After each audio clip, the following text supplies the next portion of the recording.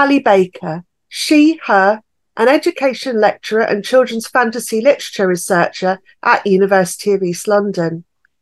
You're listening to Fantasy Book Swap, where a guest and I swap children's fantasy fiction, one classic and one contemporary, and we discuss them. Today, I'm joined by Trip Galey, creator of various fantasies, one half of the team at Underhill Academy for Science Fiction and Fantasy Writers, brilliant name, and author of the forthcoming novel, A Market of Dreams and Destiny. Hello, what have you been up to recently? So I am currently, I don't know, elbow deep, hip deep, whatever you want to call it, in the middle of writing the sequel to A Market of Dreams and Destiny. Oh, how exciting! It's very exciting.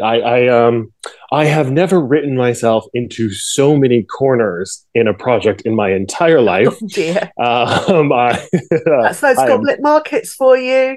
Yes. And as soon as you start magically changing like the laws of anything, like it can rapidly spin out of control. So there's a lot of me sweating at the keyboard right now, being like, okay, how do I make this work? How do I make this work?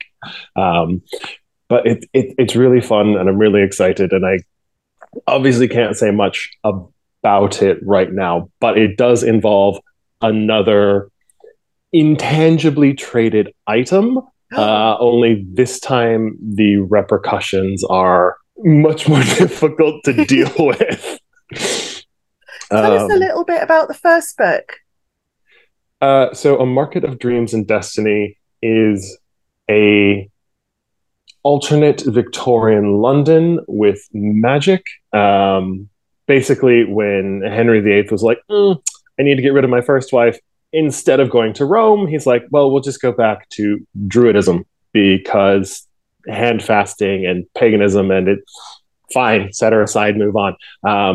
Misogynist, but that's sort of like the point at which it diverted. And then Elizabeth comes along and she forges a treaty with Titania between the kingdoms of the British Isles and Faery. And now there's a goblin market underneath London. And so the story centers around this boy called Derry, and he's 17, and he's working as an indentured servant for one of the goblin merchants at the Untermarkt. And he's a very cheeky chappy, very cocky cockney. He's trying to buy himself out of his indentured servitude early on and set himself up as a merchant. And he gets the chance to do that. But complications ensue because the merchandise is too hot to sell on.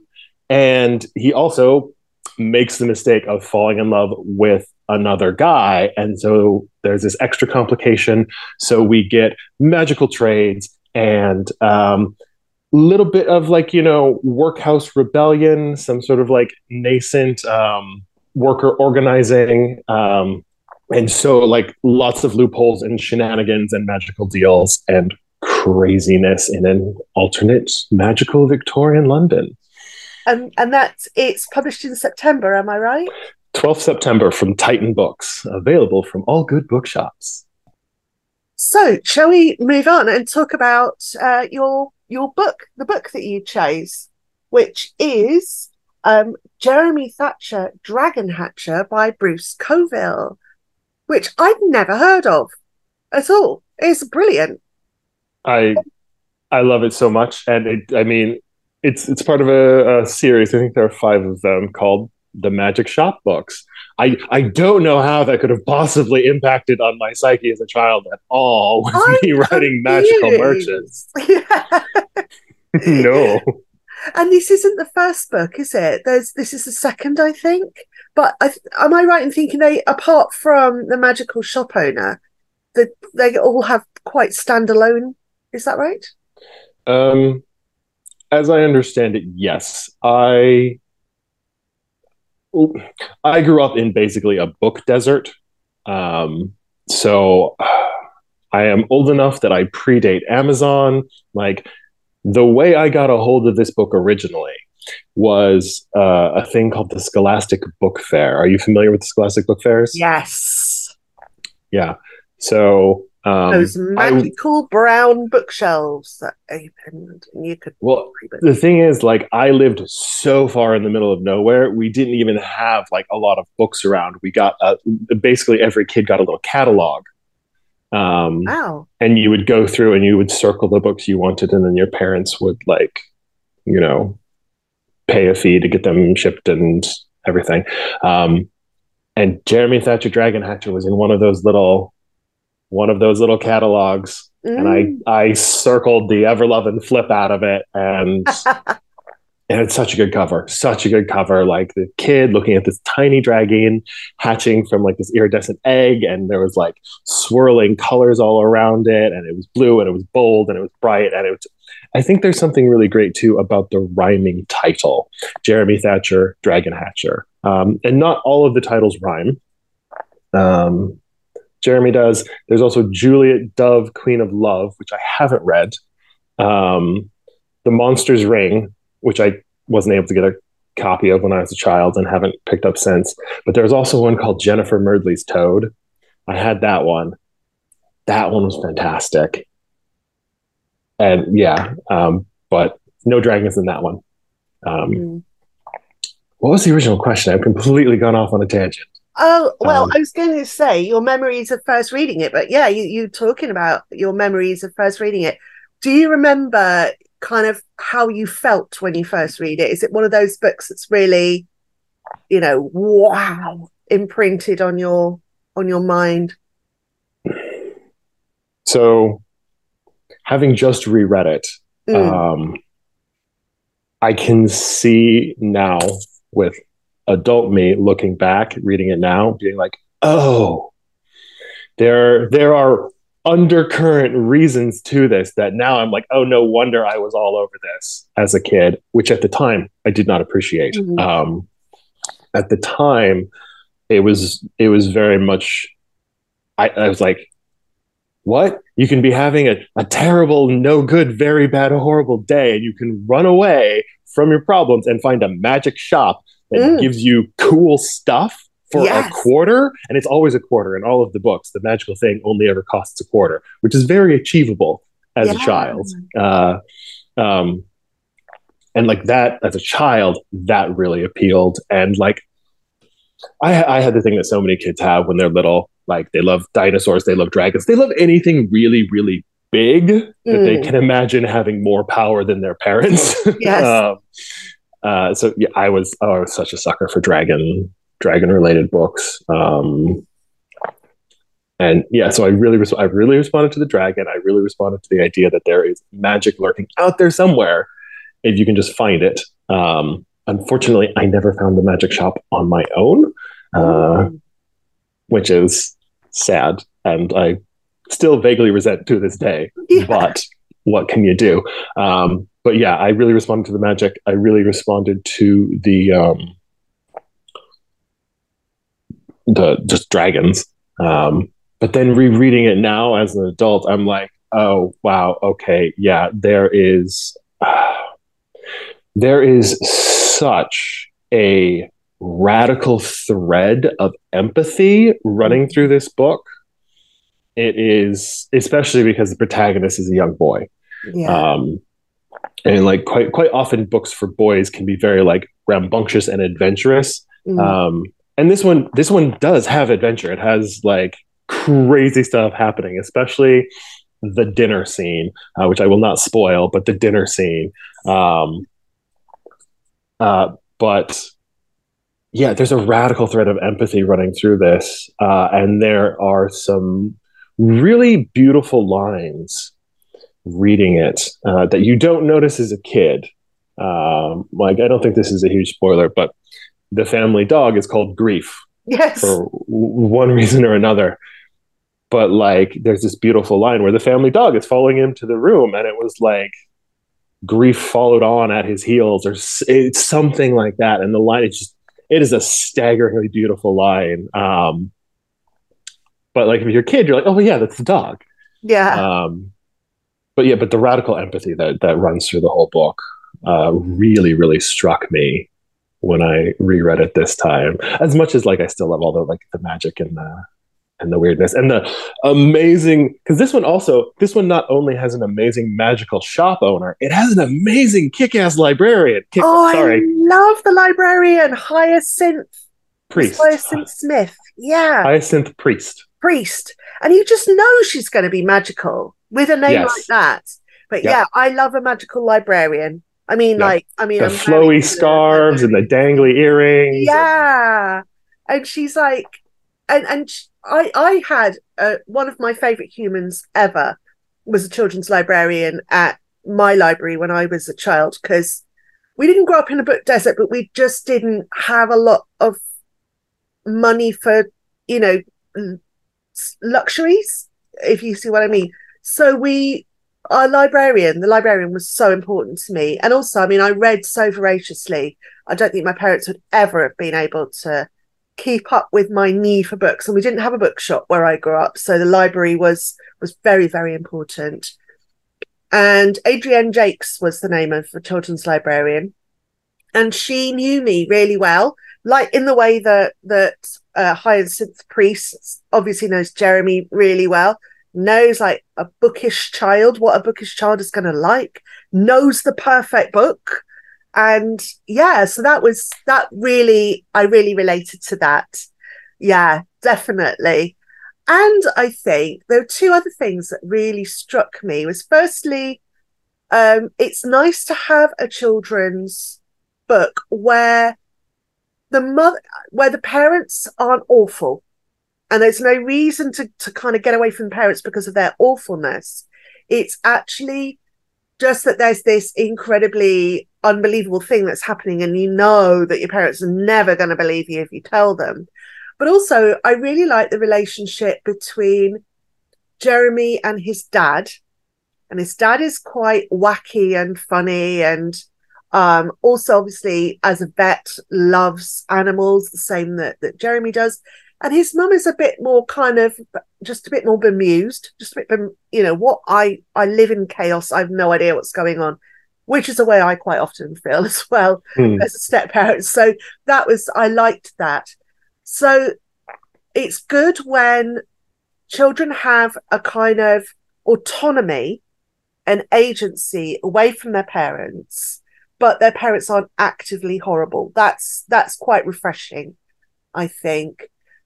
The other thing was the art teacher, and that kind of encounter with a teacher that for some reason you just don't click with. And then Jeremy has this moment of clarity of like, oh, this teacher is working really, really hard, but is lacking something that he sees in Jeremy. And so like his jealousy of Jeremy's talent is actually what is the problem. And that's the teacher's issue that the teacher should deal with, but hasn't done. And that's that moment of when you're about 11, 12, 13, and you're starting to see yourself as a separate person and realizing that other people don't view the world the way that you do. And I found that really powerful. Yeah. The thing with the art teacher too is like it's nice at the end of the book that there's understanding, and that it's framed in a sort of complex way that I it's hard to talk about fully without agree spoilers. with. Yeah. There's this idea that you have to have a certain sort of experience if you're going to succeed in life. If you're going to like do a thing, well then like you've got to toughen up and you've got to do this and you've got to do that, and like that doesn't work for everyone. Yeah. But a lot of the time it's just sort of like applied as like force, and like a lot of the time it like that's one of the things I really responded to like with Jeremy, is that he felt full on bullied. Yes. Like, and the teacher was effectively bullying him, but there's that moment at the end where you get a glimpse of sort of the art teacher's perspective. And it's like, from one perspective, you can see that he's trying to help Jeremy. He's trying to like toughen him up and like get him prepared for the really difficult world Mm. of being an artist. But he's going about it in a way that is just being a complete and total dick. And Yeah. like there's a lot of cishet nonsense to the way it's like applied. It's like, nope, we're just gonna brutalize you so that you can survive. I'm like, Yeah. not It, helpful, not always helpful. no, and it's very much that idea of like you have to be tough to be a man, which is very distressing, and also untrue. And but that kind of, yes, you've got to be like the kind of so brutalized by life that you no longer express emotions is not a great message for sensitive children, and particularly not No, sensitive but boys. that's why I love this book so much. It is undercut so Yes. expertly in this book. Like Jeremy's emotions are key. Like Yeah. they're you can't get rid of them. And like the empathy that is taught both in terms of how he interacts with some of his father's animal patients Yeah. and his link with Tiamat. Like there's so much empathy there, and um, it also really undercuts sort of the ideas of masculine friendship for boys. Mm-hmm. There's such a good arc Mm. between Jeremy and his friends, because he's got one friend that he starts out with thinking like, okay, this is my best friend, um, and by the end he's like, oh, maybe we don't understand one another quite as well as I thought. And then there's another person who he's not friends with at all, but by the end they've had a sort of shared experience that brings them around to being friends, when at the beginning you're like, oh, I thought this was like a fully antagonistic sort of relationship. Yeah. And actually that's such an interesting point, because I'm just gonna like do a small spoiler here, which is at the beginning, Mary Lou is sexually harassing him, and this whole bullying around girlfriend, boyfriend, romantic relationships, which Jeremy is like not interested in at all. Like, we don't know whether it's because he's not at that stage of maturity yet, or if it's just because like this isn't for him, or like he's he's not going to want relationships with women as he gets older. We don't know, but he is not interested. And that whole thing of like the kissy stuff, and like her threatening to kiss him whether he wants it or not, all of that stuff is really like, ugh. But then her being able to see the dragon, and then them also find it, well, first of all, they discover a shared interest in fantasy. Then it turns out that Mary Lou can see the dragon, and then at the end she's one of the people that is instrumental in kind of the story coming out the way it should. Is very interesting. But yeah, that kind of handling of like Jeremy actually having to escape from her because he's so horrified by the idea of her kissing him is also something I can relate to. um, I think the detail here that I responded so much to, because like as a boy I would have had no interest in kissing girls, and as an adult I have little interest in kissing girls. But the problem is so much how everyone else or how society forces their perspective on Jeremy when he's not ready. yeah. His classmates Mm. making fun of him and making kissy noises at him all the time. And then even when he tries to explain it to his parents, his dad's first reaction is, well, I don't want you to go, don't go kissing that girl. You're too Mm, young for that. Don't go kissing her. He's like, well, I am not the problem here. I yeah, am not the instigator. Do not turn this around on me. And I so respond to that because as a queer child growing up, I was relentlessly hammered with, like, anytime I was seen in the vicinity of a girl, like all of the adults in the room being like, "Is that your girlfriend? Is that your girlfriend now? Are you guys going oh, out?" yeah, And it's just, it's so frustrating and it's so annoying. And like, this book really nails how mm, frustrating and annoying it is for adults to just not get it yeah, and to be like, no, no, I have no interest. What are you doing? yeah. And it Not is, my thing. I remember their exclusive,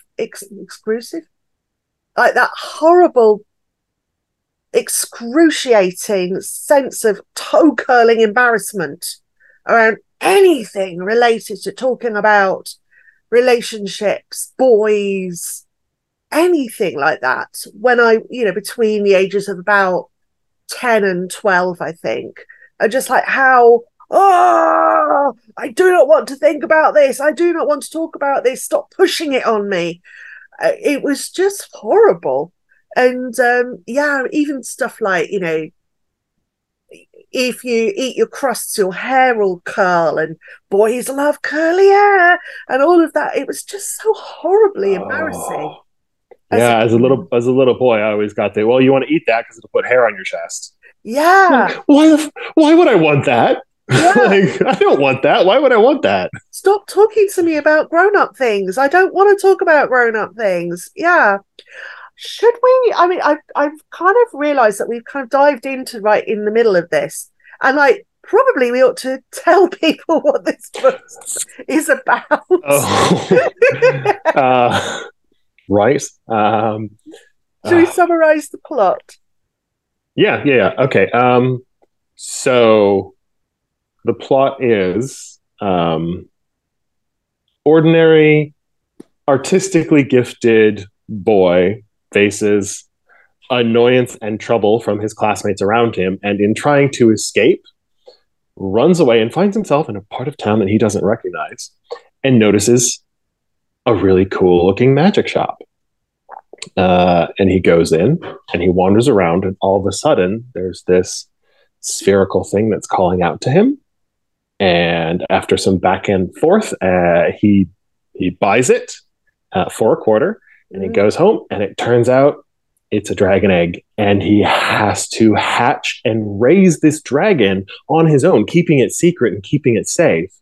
Um, and of course, shenanigans ensue and personal growth and change happens. And it's this really beautiful story of increasing maturity and dealing with, like, creatures other than you that are dependent on you, Mm. and dealing with a lot of emotions, because dragons, while they exist, are no longer of this world, and so will have to go away eventually. And so there's a lot of fun and shenanigans, but also like a lot of like Mm. emotional grounding. It's a fun, beautiful story. And the magic shop proprietor seems somehow to have magically called him to the shop. If that's the well, like it's a complete accident that he finds the shop. For some reason, this dragon has chosen Jeremy to raise her. And I love, first of all, I love that she's a female dragon, because quite often in magical books, magical creatures default to being male. And so that's pretty exciting. But the shopkeeper tries to sort of put him off, but no, that dragon chose him while she was in her egg. And that's quite amazing. But also that because he's used to being around animals, he knows how to look after the dragon. He has to research what the dragon should eat. He has to find out how to look after the dragon. I love also things like, because as she's growing up, she's learning to blow fire, and she likes sleeping in his sock drawer. And so there's a potential sense of danger that his mum might be angry that a lot of his socks have tiny scorch marks in them. I thought that was so sweet. But also, yeah, that his mum refused the positive thing is that because he keeps lots of animals in his room anyway, his mum refuses to go into his bedroom, and so there's a sort of a slight source of safety there. So, like, yeah, Bruce Colville had kind of, it's lots of little details that make it so perfectly believable, and of course that he doesn't know that Tiamat's invisible to most people, including to his best friend, which was interesting. That kind of indicates that, like, we can still be friends, but we're not each other's everything anymore, which I kind of loved. Should we talk a little bit about the importance of books within the book? So, like, we've talked about how the magical librarian has the perfect book for him, but there's other book related things that are in the novel, some of which I think I probably wouldn't have quite got had I been reading it at around, well, between 9 and 11, which is the age I think I'd have loved it.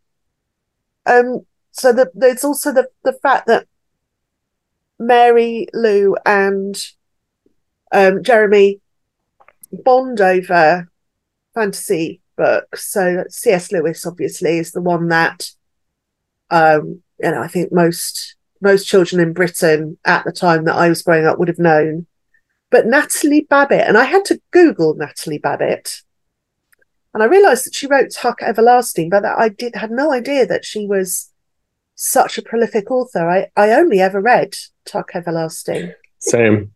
Yeah, I thought that was quite interesting. That Bruce Colville is. I do quite like the way that authors for children sometimes drop in these other little things, and so, like, it sticks in your mind, and you think, "Oh, I'm going to go and find out about that."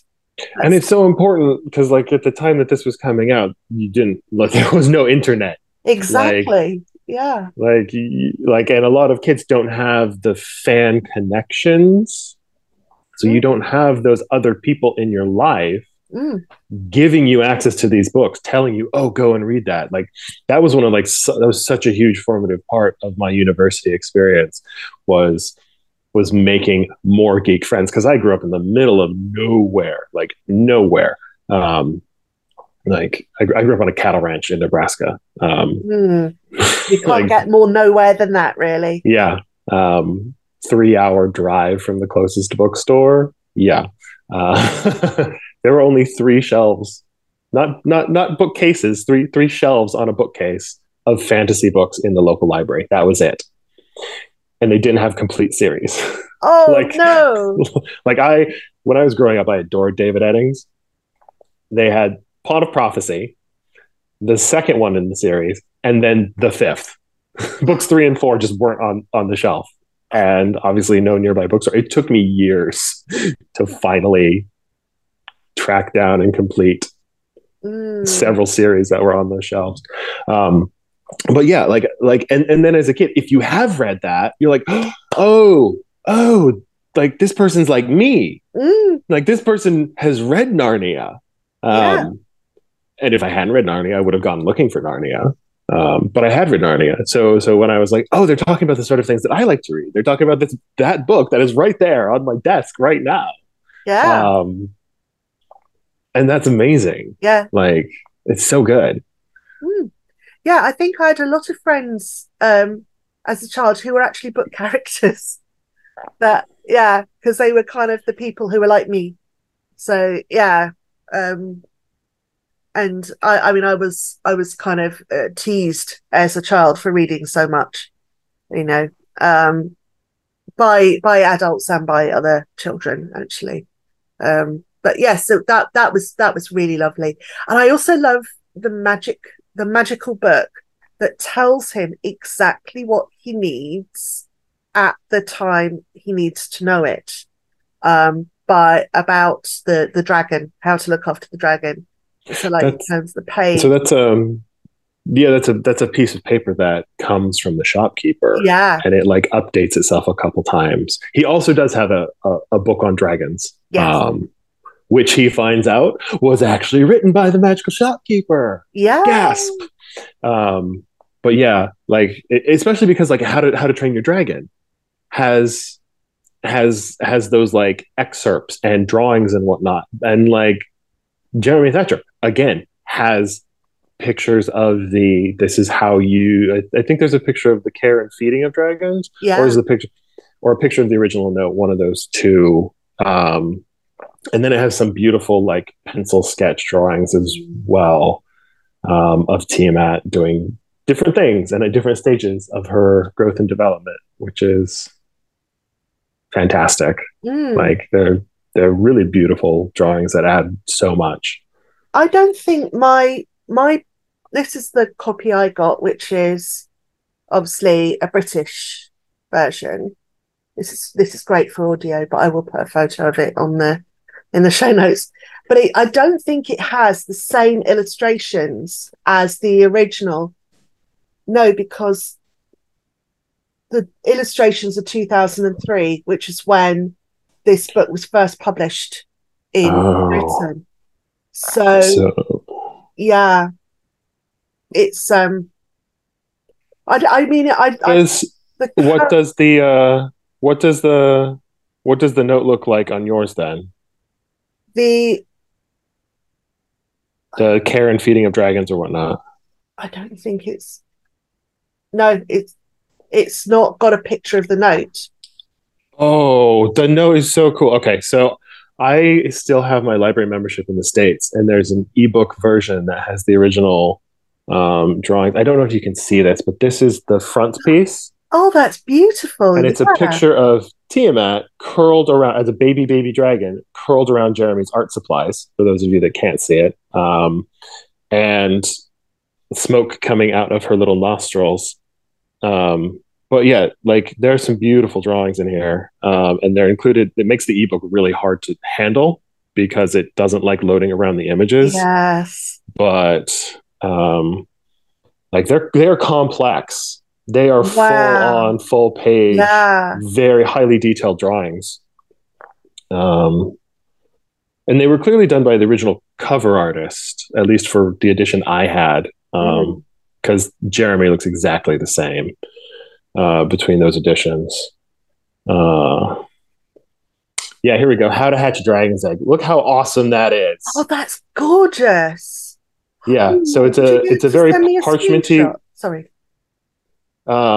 Yeah, I'll send you a screenshot just to describe for people who are listening now. It is a very parchmenty looking piece of paper, and it has a dragon breathing fire, and the fire becomes the words "How to Hatch a Dragon's Egg," and then it's got you can't read it, but it's got spidery script, and it's signed by the shopkeeper, and it's got an illuminated manuscript letter for the initial letter. Oh, wow.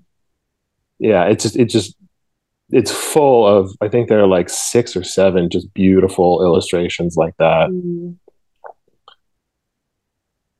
But yeah, and I thought it was so fascinating that both of these dragon books had visual representations um, of things like the care and feeding of dragons. Yeah. Well, let's go on and talk about One second. You're gonna love this. sorry, go on. This is Hyacinth Priest. Yes. Oh, wow. Oh, I love that. Yeah, she does look quite magical. Absolutely. So, yeah. So my book, funnily enough, was also published in 2003, the same that time that Jeremy Thatcher Dragon Hatcher was published in the UK. Shortly, obviously, after all the publishers in the world, or all the publishers in Britain at least, were trying to find pre-existing magical series because of the phenomenon of Mm. She Who Shall Not Be Named and her books. So it was. I think that's probably why. Jeremy Thatcher, Dragon Hatcher, arrived so quick, at that point in the UK. So my choice, yeah, as I said, Cressida Cowell, former children's laureate, How to Train Your Dragon. And this is, interestingly enough, for people who love the DreamWorks film, which I love the DreamWorks film, but it's quite different from the book. It is. I actually have a plush Toothless sitting right across, like he's like right across the room, right over there. Yeah, we have a Toothless somewhere, because my stepson, at his very first EasterCon, dressed up as Hiccup. Amazing. Yeah, me and his mum made him a little Hiccup outfit, with helmet and everything, and he looked very cute. Okay, so I will read the blurb. You are here to prove yourself a Viking hero, and it is an ancient tradition of the hooligan tribe that you should, Gobber paused dramatically, first catch your dragon. Oh, suffering scallops, thought Hiccup. And that is the blurb of the book. What did you think of it? Like I enjoyed reading it. Well, rereading it because I read it. I read it after I saw the film. Mm. It's. I can see the appeal. I read it Yeah. as an adult initially. I can see why some kids, particularly boys, would like it. But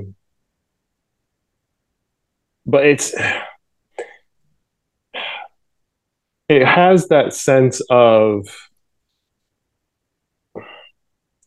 this is what an adult thinks a kid will find funny. Yeah. Um, it has a lot of scatological humor because kids think that's hilarious, Mm. and it's very boisterous, Yeah.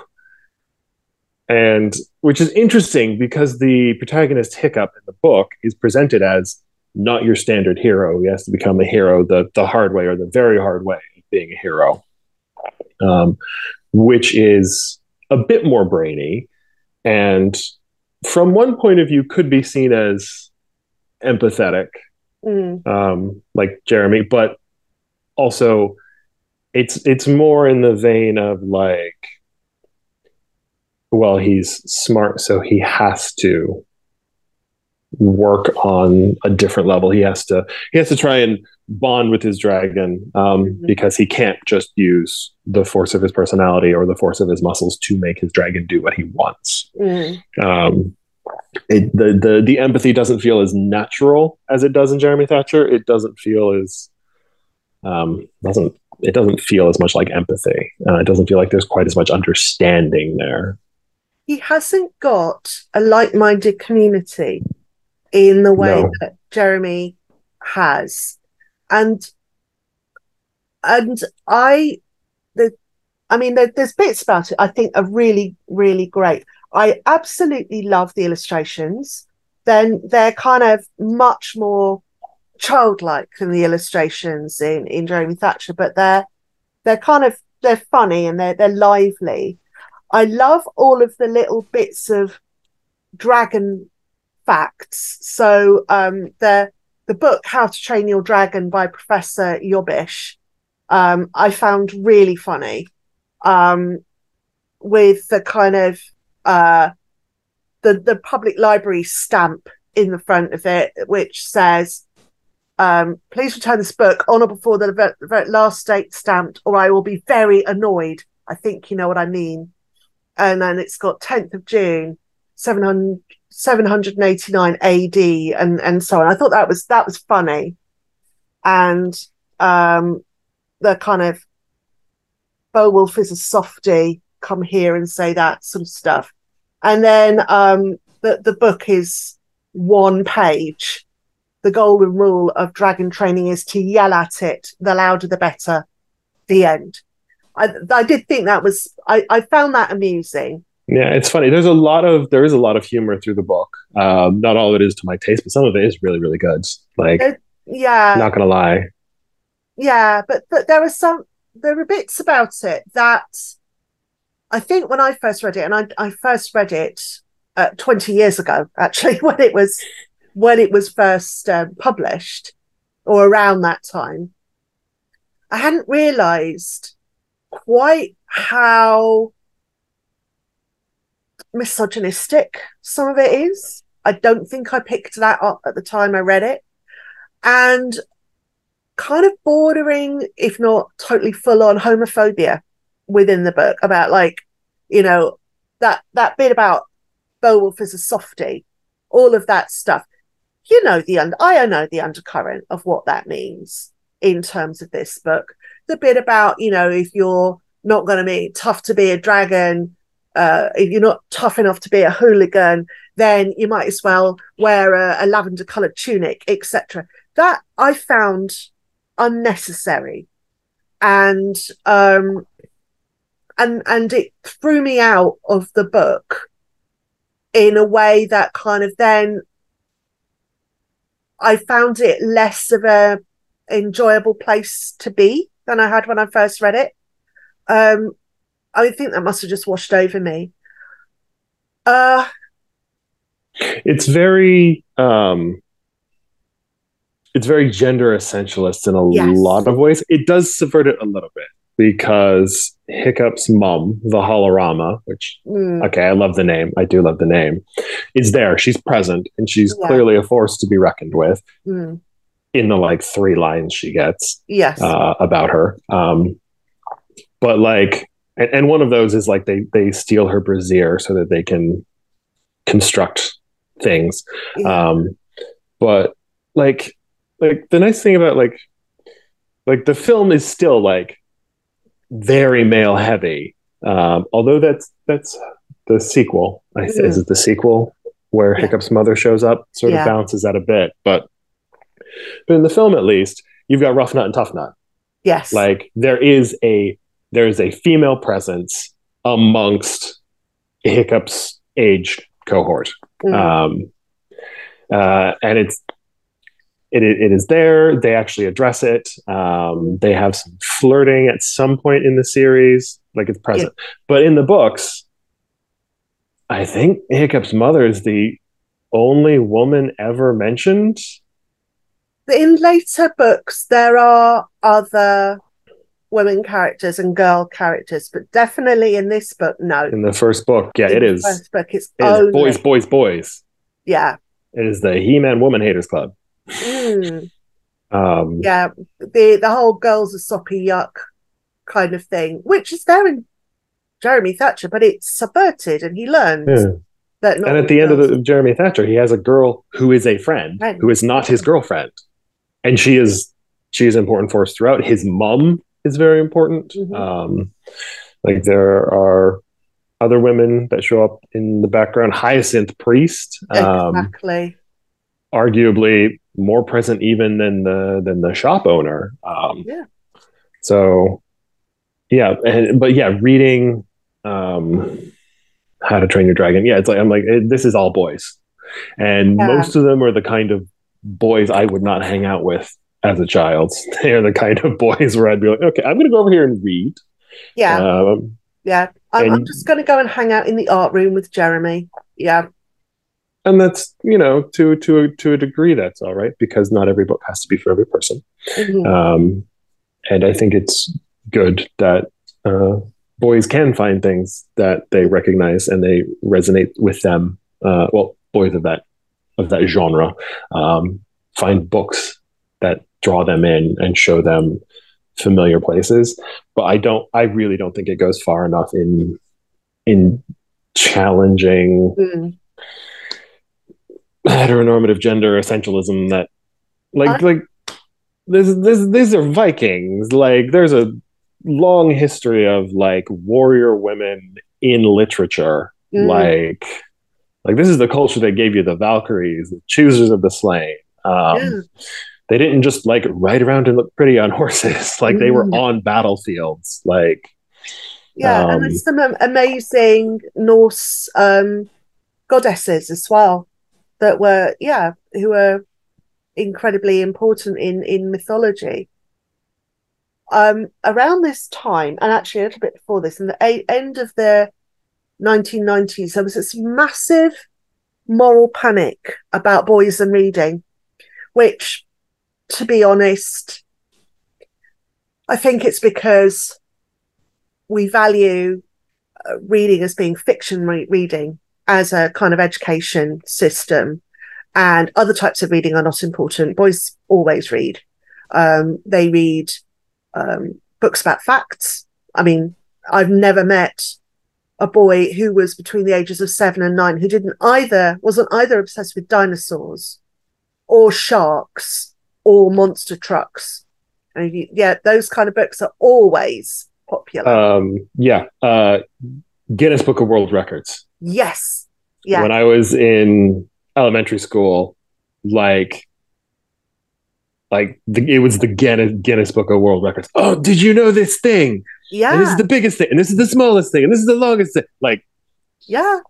huge, All of huge that. sales Yeah. every year. And also, when I was growing up, there were these two rival books, which was like the Observer's Book series and the I Spy series. I was an Observer's Book girl, where you would have this little book, and it would be like the Observer's Book of Birds, or the Observer's Book of Trees, or the Observer's Book of Blades of Grass, whatever. And you would carry it. It was tiny. It could fit in your pocket. And so if you were going to the beach, for example, you could take it with you, and you could find all the things that are common on beaches and tick them off. And I loved those books. I absolutely loved them. And I was very much a fiction person. But the kind of, the immediacy of them. But those kind of books have always been really popular. But for some reason, non-fiction for a very long time was not important as reading material in the English school system, apart from as instructional materials. There was reading for pleasure was only fiction. And I think that is what Cressida Cowell is, and the publisher was trying to appeal to. Get boys reading by tricking them with the humor, and also with the multimodal aspects. The book, and when Hiccup steps outside the text and tells us a fact about dragons and so on. And so I think that's what it was. And then there's always been this myth about boys not reading books about girls, which I absolutely think isn't true at all. I think adults tell children or tell boys that they shouldn't be reading books about girls, but girls, for some reason, can always read books about boys. And that's, I think, it's very much socialized. Yeah. And the socialization starts very, very young. Like in the States, there's the Babysitter's Club. Yeah. There's so many of those books, and they're everywhere. Like, everyone has some of them. There's no reason that boys couldn't fall into that fairly easily and enjoy them, except they're told not to. But girls don't have any problem reading like the Boxcar Children books or the Hardy Boys. Yeah. Even the whole Hardy Boys Nancy Drew thing, sort of like the divide. Even back then they had crossover. They had crossover books. Yes, they did. Where Nancy Drew and the Hardy Boys hung out. But yeah, it's very much, it's socialized, and it's not all related to books either. Part of it is things that people absorb from society about what you are supposed to do and how you're supposed to behave. Like, as a queer author writing queer books, like the number of unknowingly homophobic reviews that I have seen of my work, both under Trip Galey and other pseudonyms, where it's just like, yeah, I just don't read books with gay characters. Like, I just can't relate to it. I'm like, you can relate to books that have a dragon as a protagonist, but you can't relate to books about another human being. Yeah. And it's very much boys have to do He-Man hero manly boy stuff, Mm. and girls have to do pretty pretty princess whatever stuff. So like that sinks in, and on some level people like read it and they feel, oh, I can't enjoy this. I find it absolutely bemusing. A couple of years ago, well, not even a couple of years ago, about 10 years ago, I realized that how much I read that was written by cis, straight, white men. And so I deliberately, for a year, said, I mean, like, this is weird. I'm a feminist. I've always been a feminist. And I still realized that I was unconsciously somehow going towards, George R. R. Martin and so on. And so I stopped and made myself read books by authors of color, queer authors, women authors, and particularly authors writing from other traditions that were not kind of like Viking stroke early medieval fantasy settings. And actually, I've not really gone back.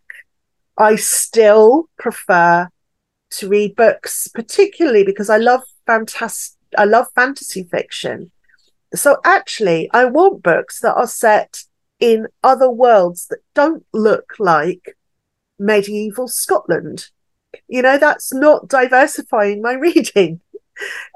So I feel that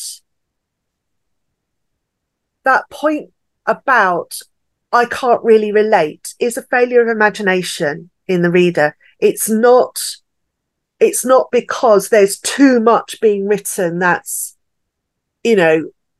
out of my experience.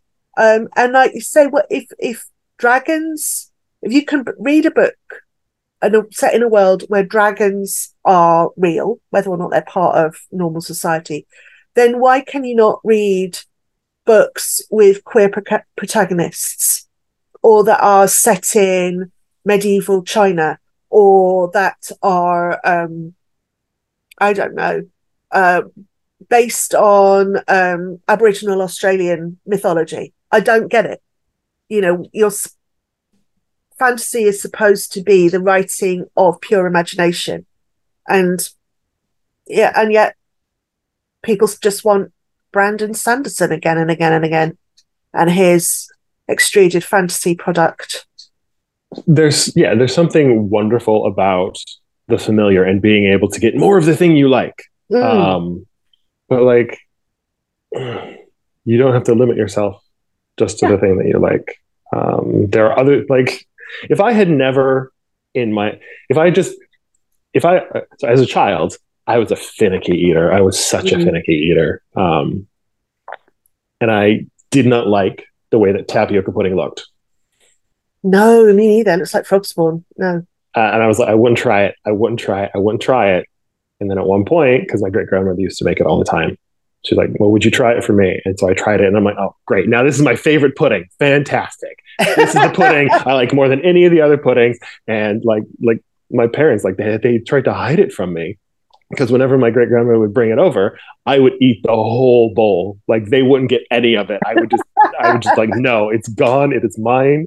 And it's like, you're not like, I wouldn't like, if I had stuck with my safe zone, I would not have discovered how much I adore tapioca pudding. Exactly. Yeah.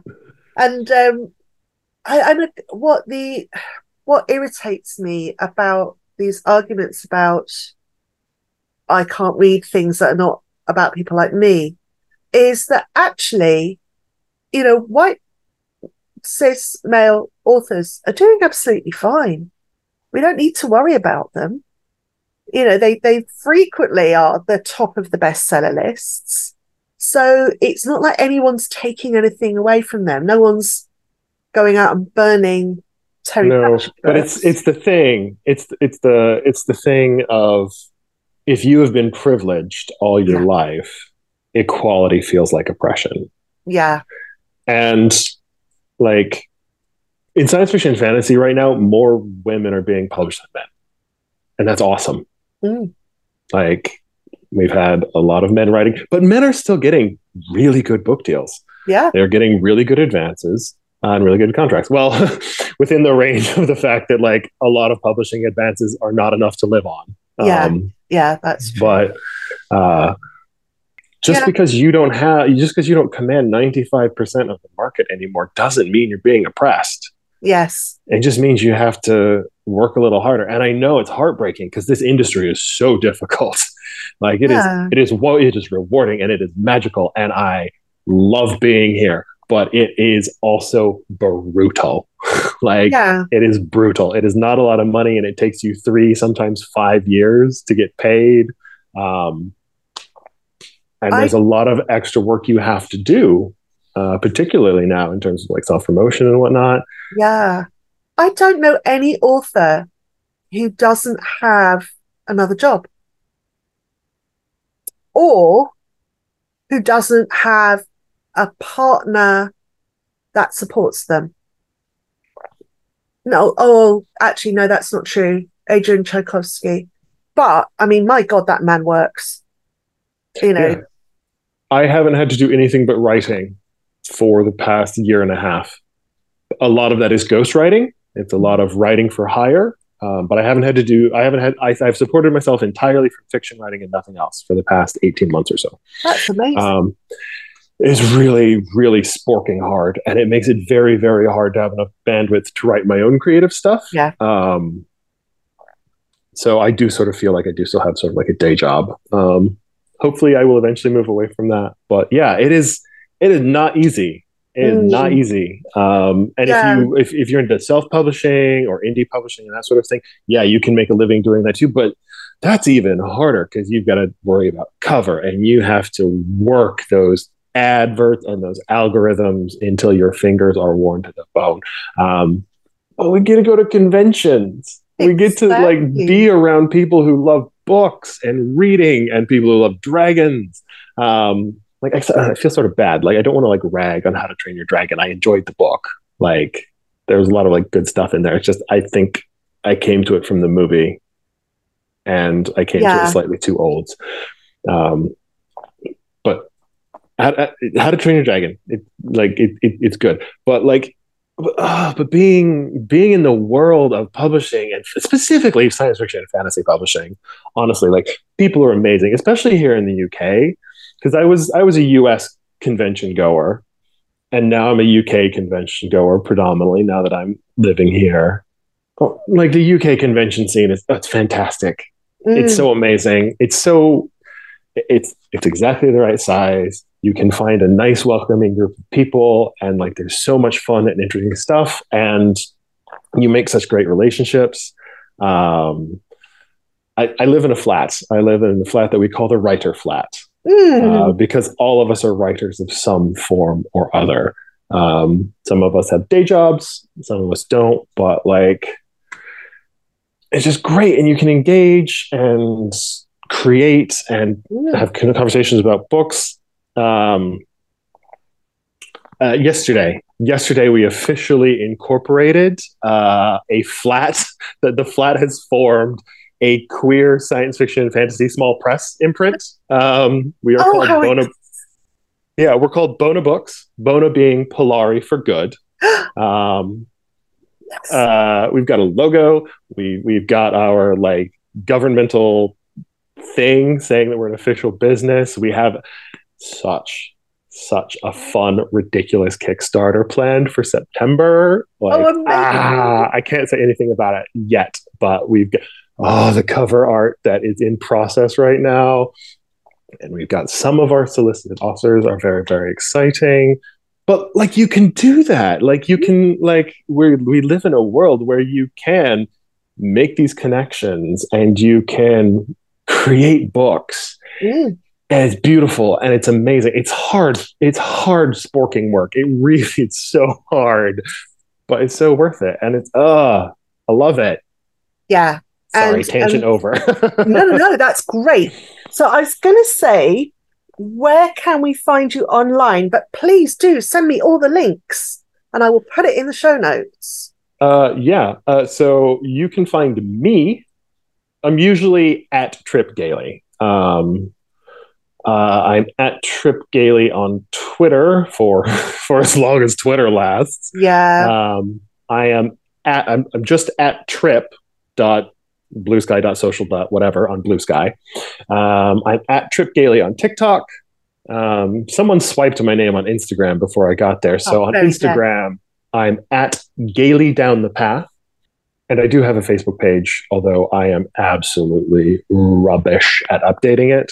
I mean, I'm pretty rubbish at doing social media updates as it is, to be honest. But Well, it's another bit of work sometimes, isn't it?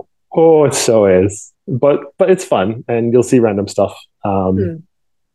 Yeah, and then if you want to know more about crazy queer science fiction fantasy anthologies, we are at Bona Books. That's Bona Bona And on then most of the socials. all over the socials. I shall find that. I will follow you.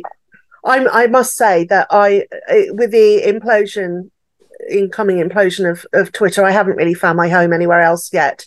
But there's too much. There's just too much out There there. are too many platforms. Yeah. There's way too many platforms. Yeah. And it's all fragmented and weird, and none of them quite capture the original core ones and like what they had.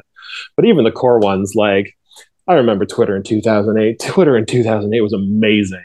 Yes. And I was on Facebook back when it was restricted to like 6, 8 universities and no one else could get it. Wow. It's so different now.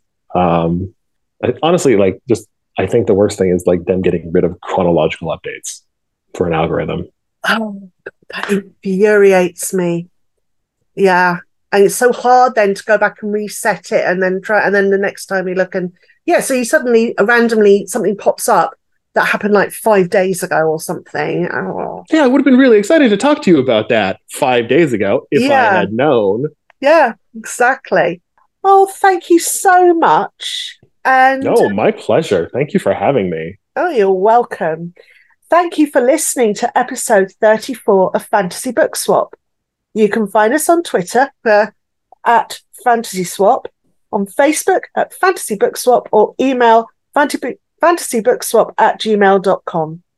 You can subscribe at most of your favourite podcast places or download from Podbean. Please do rate and review if you can. It helps to satisfy my vanity. Thanks to Steve Vaportrails for production assistance and Jack Sadler-Johnson for the use of his beautiful track Bliss. Until next time, bye!